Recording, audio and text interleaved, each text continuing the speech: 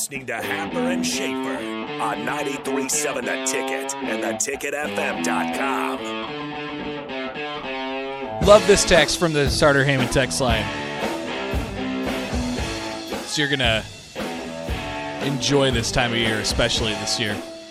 It says, maybe I'm alone here, but in recent years, the part of the season I look forward to the most is the offseason. 4 coaching spots to fill. Who gets them? Most certainly a lot of roster attrition. Who goes? Who stays? Who do we get from the portal? The on-field product lately hasn't been good, so this is what keeps me interested. Well, my friend Gal, you kind of laid it out there, but you are in for a treat this offseason because I have no idea what is going to happen at this point. I don't know if it all hinges on one specific thing. It usually kind of works off each other. Nebraska is going to be active in the transfer portal. Maybe a quarterback, probably a quarterback, an extra quarterback, probably a running back as well. So important positions as well. Oh yeah, and by the way, they have coaching spots to fill on the offensive side of the ball. If you're into what happens in late November, December, January, before you start kicking up for spring ball, if you're into that type of thing, you're going to have a lot of fun this year. Parker Gabriel from Lincoln Journal-Star joins us now on the Honda of Lincoln Hotline. Good morning, Parker. Good morning. Yeah, if you're into working a lot, this winter is going to be the winter for you on the Nebraska beat. Is there anything that it hinges on? Is it the OC hire? Is it the Adrian Martinez decision? And I guess that kind of encapsulates the entire thing. But what has to happen first for Nebraska as far as what their picture is going to look like for 2022? Yeah, that's an interesting question. I don't know if there's a have to in terms of what happens first. I think the biggest early domino to fall will be an offensive coordinator hire. We'll see if that's the first of the 4 hires announced, or maybe, if there's a position coach that Nebraska feels really strongly about independent of the coordinator hire, then I guess maybe that could happen. It really depends on, other coaches are out still coaching around the country. Most of them are. And so yeah, I think that'll all, I'm not sure exactly how that's going to play out, obviously, but I think that those hires will either happen more or less together or in relatively rapid succession. You never know for sure.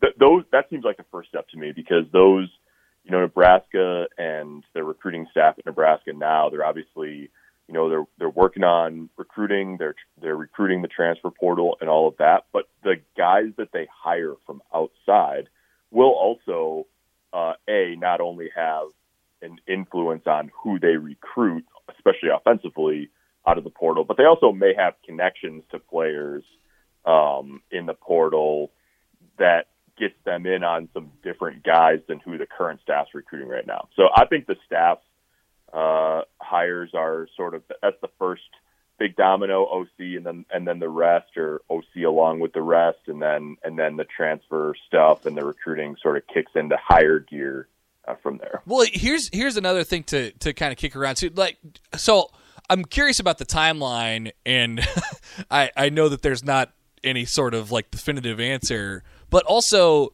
think about the coaching carousel that we're about to enter and all the staffs around the country that are going to be changing at this kind of, high level of college football. I guess with that known that there's going to be a whole bunch of movement, what is the sort of timeline for Nebraska in getting those hires made? Yeah, great question. I'm not sure if anybody knows for sure. I mean, I think that there's some groundwork that's already been laid, obviously. I think they've probably already, put feelers out and talked to people and all that. There's probably a difference in terms of Scott Frost knowing generally what his plan is, and then all of those guys being formally hired and announced. I'm not sure exactly where in that continuum Nebraska is right now. But I don't think it's impossible that something could happen, this week, although with Thanksgiving and everything, and then obviously a game and most teams playing this weekend, I maybe think that's less likely, but I don't think it'll take long after Friday or Saturday before things start happening. And like you said, I mean, there's coaches getting fired or moving almost on a daily basis at this point. Mm-hmm. So it's sort of the Wild West. It's a crazy coaching carousel year already. And I don't know. I mean, it's probably going to get weirder before it starts to level out. How does Parker Gabriel from Lincoln Journal-Star is with us? How does Nebraska approach offense on Friday on a short week with their backup quarterback who they've never seriously had to use yet? I think on one hand they're probably, they want to see what Logan can do and they know to a certain extent, but do you think that picture will look different from, when Adrian Martinez is running the show? Yeah, probably a little. I mean, there's certain, his Logan Smothers' strengths are probably a little different than Adrian's. The one thing that's interesting, Happer, is when Smothers has played, like when he came in the game against Michigan State, that was maybe the fastest I've seen Nebraska play all year. It seems like they thought that Smothers, and Frost always talks about how quickly he operates the offense, and so if he doesn't have the biggest arm and and he's playing against a really talented defense in Iowa for the first time in a while, like it seems like the way that they've tried to keep defenses a little bit off balance when he's been in the game is by playing really fast, and that he can do that. But the interesting counterpoint to that is that Frost said specifically before they went up to Madison that playing tempo against Wisconsin and Iowa is sort of a dangerous game because you're liable to end up playing defense for 40 minutes in a game like that. So I'm going to be very curious to see sort of what the approach is, and that's probably something to ask Scott about tomorrow when we talk to him one more time before the game. But I don't think it'd be not for Nebraska. It'd be nice if they could just rely on the run game. That they're shorthanded there too. So I think you pretty much just put the plan together, trusting that he can run the whole offense. Yeah. And then, tailor it to what he does best instead of what Adrian does best, to put it in the simplest terms. If you could think back to those games where it was Luke McCaffrey at the starting quarterback, and the comparisons to the two are there because they're both kind of behind Adrian Martinez, and they're both known as really good runners. But do you think it'd be similar to what they kind of went for there, and what did they do that was different when Luke was in the game compared to Adrian when that was going on? Yeah, I think some of it with Luke. I mean, they dropped back and passed some, but yeah. Really there was some one read, two read, and then take off and run stuff that just looked a little different. It felt a little different than, when Adrian Martinez was in the game. And so I don't know in that regard. I'm not sure that that's what they'll do with Smothers. I mean, Logan's a really good runner. He's fast. You could really see it in some of the time he's gotten this year. Like he's not as big and physically imposing as Adrian is, but he turns the corner pretty easily. And so I do think you'll see them try to get some of the option stuff, try to loosen up, the box against Iowa with some of that. It's a good way to get the ball to the perimeter and get it outside quickly and all that. But I think the passing stuff, I think the passing game will look more like normal than it did when Luke McCaffrey played. But time will tell on that. Parker Gabriel from Lincoln Journal-Star is with us here on Happer and Schaefer 93.7. The Ticket, theticketfm.com. Kind of buried the lead there. Adrian Martinez. Well, I guess we talked about it in a different way, but Adrian Martinez out for Friday. Have we seen the last of him in a Nebraska uniform? Man, I don't know. I don't know if he knows or if anybody knows. I think you can have that question pop up in your mind and think very confidently in the answer either way. Yeah. I think it changes his decision-making process. I wouldn't profess to know how, obviously, but if it's a long recovery, and when you're talking about a substantial injury to your throwing shoulder, like it's not going to be overnight.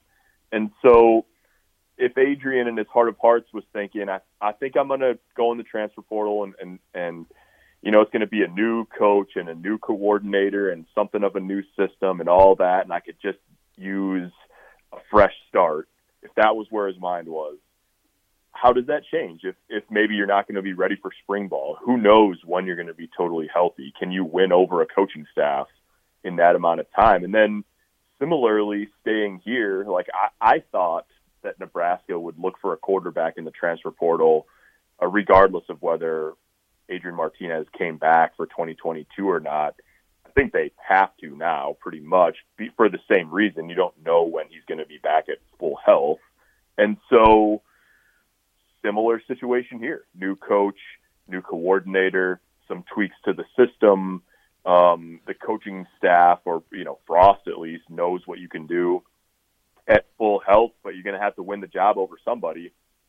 How long are you going to have to do that? I just think it puts Adrian in a really, really difficult spot in terms of making big decisions about his future with imperfect knowledge about when he'll be back to full health and all of that. It's a really tough one. I mean, it's terrible timing. Yeah. He's a great kid, it just in an injury standpoint, it really couldn't be much worse for him. And it's really sad. It's like Sipple wrote, yes, I thought it was perfect yesterday. Sipple wrote, you can get callous about injuries because it's part of the deal in football, when you cover football, when you play football, when you coach football. But man, it's just a killer for Adrian. And so, I don't know. It's going to be, he's got to sort of, through all of that emotion, process it, come up with a plan, and then just start working that plan. And that'll probably start in the next, week or so. Yeah. You got to put that thing into action here the next couple of days. Yep, exactly. Like personally, it's so frustrating that he wasn't able to get that one last shot in front of home fans against a big rival and stuff like that. But then from a playing perspective or a plan, like what do I do next? Does it kind of, like you kind of hinted at this a little bit, does it reset things a little bit? Because I think everybody was convinced up until Saturday night that this was kind of going to be it. And now you almost have to recalibrate a little bit. Oh, I think so. Yeah, I think so, because there's all sorts of wrinkles to this. One of them, which I don't know that this is on Adrian's mind now, but the fact of the matter is he also has a redshirt season. So I mean, it's hard to imagine, because he's been around. It seems like forever here. We've got to watch him play so much, and got to know him sort of in the distant way that you do when you just cover a team, over the last several years. And so, it can be on his mind though, whether it's going somewhere else and maybe not, maybe you're not going to be healthy until the summer, or maybe it's going to be spring ball or whatever. To try to win the job, in worst case scenario, you do have one more. And then the flip side is, Adrian, like in his heart of hearts, what does he think his future looks like? Is he hell bent on trying to make money playing football? Is he thinking about coaching? Is he thinking about going into business or whatever?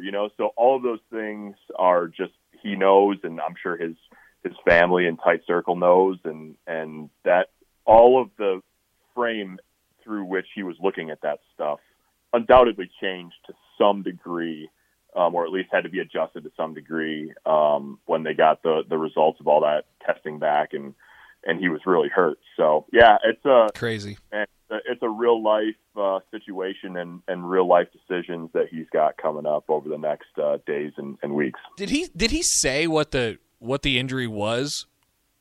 No, he didn't. I mean, he had the full, he tore his labrum and had pretty much a full shoulder reconstruction when he was a junior in high school. Mm-hmm. And that was what caused him to miss his whole senior year in Fresno. And that was, I talked to him and his dad about that, when he was being recruited, because he hadn't played football in more than a year when he went to the All-American Bowl. And he had to get cleared to play in that game. That's right. Yeah. He had done the labrum and he'd done his whole right shoulder. And so, I'm certainly not a doctor. That's the type of injury you think about when you see, he went down and it looked like he sort of landed with his full force either on his elbow or his forearm, sort of jolted back up into his shoulder. But no, there wasn't any official word on exactly the nature of the injury. Gotcha. All right, Parker. There's going to be a lot of things that happen over the next, couple days. Oh, there's a game, by the way, as well. Yeah. People kind of forget that. That's right. Iowa, right? I've heard of them. All right, Parker, we'll let you go. Thanks for the time, and we'll talk to you later. All right, have a great week. That's Parker Gabriel from the Lincoln Journal-Star. Woo! That is I have a lot to say about that conversation. We'll do that in the 9 o'clock hour. Up next, Rico's in for True or False. More of Happer and Schaefer is coming your way on 93.7 The Ticket and theticketfm.com.